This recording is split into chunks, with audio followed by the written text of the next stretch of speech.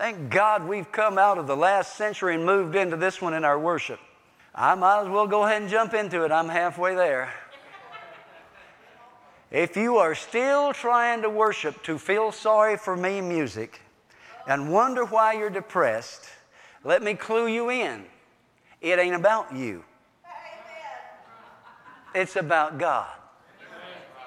Get you some music that exalts God.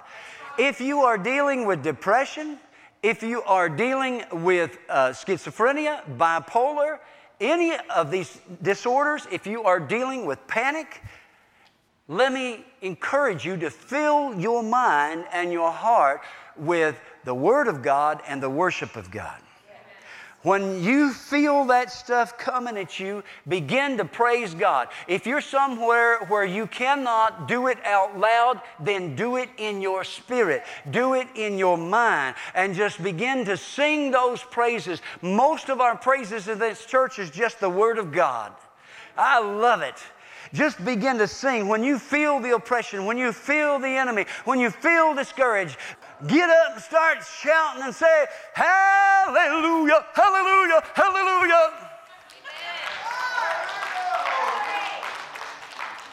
You know, when I was a teenager driving down the road, I'd turn that old country and western stuff on, and boy, they were crying in their beer over the wife that left them, the dog that bit them, and the truck that broke down, and mother got run over by a train, and all that old crazy stuff. And before long, I was so sad and depressed, I was crying with them. Music has an effect. Worship lifts. And it exalts God. And when you exalt God, what happens? You are lifted too. Can't help but happen. Hallelujah. I told you, I'm reading this book about revival. I was sitting at my desk and I had a minute and I just popped it open and started reading it. And it was the Spirit of God started moving in me, blessing me. And I said, whew, I got to put this thing down. Man, because I'm in cubicles. There's people all around me, you know. I said, man, I got to put this thing down. I was getting so excited. I thought, man, what happened if I burst out with a hallelujah, praise the Lord, and some poor soul in the cubicle next to me falls out of their desk, you know?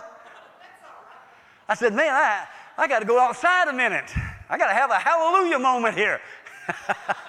I got to find that secret place. I got to get alone with God. Brother Niels, you're driving down the road in that big old truck. You have one of them hallelujah moments. You just may have to stop and pull over the side of the road and get out, do a couple laps around that truck going, hallelujah, praise God.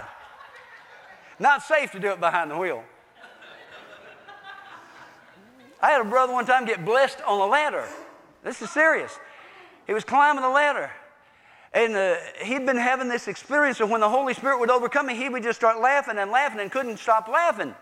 And he was on a ladder up high. And the Holy Spirit hit him, Brother David. It was his brother Bill Dampier. I don't know if you remember Brother Bill Dampier. He gave his testimony in church. And he was on this ladder, and the Holy Spirit hit him on that ladder. And he started laughing so hard. And when you laugh hard, I don't know if you know this or not, but when you laugh hard, you get weak. Because it takes a lot of energy to laugh. It's good for you, by the way. Did you know that? Laughing is good for you. Did you know that exercising your lungs through laughing, exercising your lungs through hollowing and shouting and singing is very good for you? Did you know that? It's good for the respiratory system. It's also good for the circulatory system. Did you know that? Did you know that I'm trying to make you healthy people?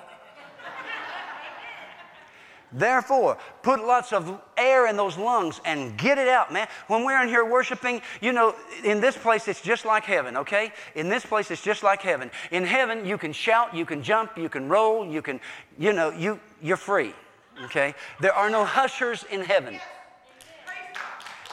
Okay? In here, what you should do is when this band's cranked up, and you'll notice we play the music pretty loud, you know. You can shout. You can just say, hallelujah! And nobody will hear you. Nobody will even know you said anything, you know, unless they're standing right next to you. Don't you love it? Aren't you glad this place is not so quiet you can hear a pin drop on carpet?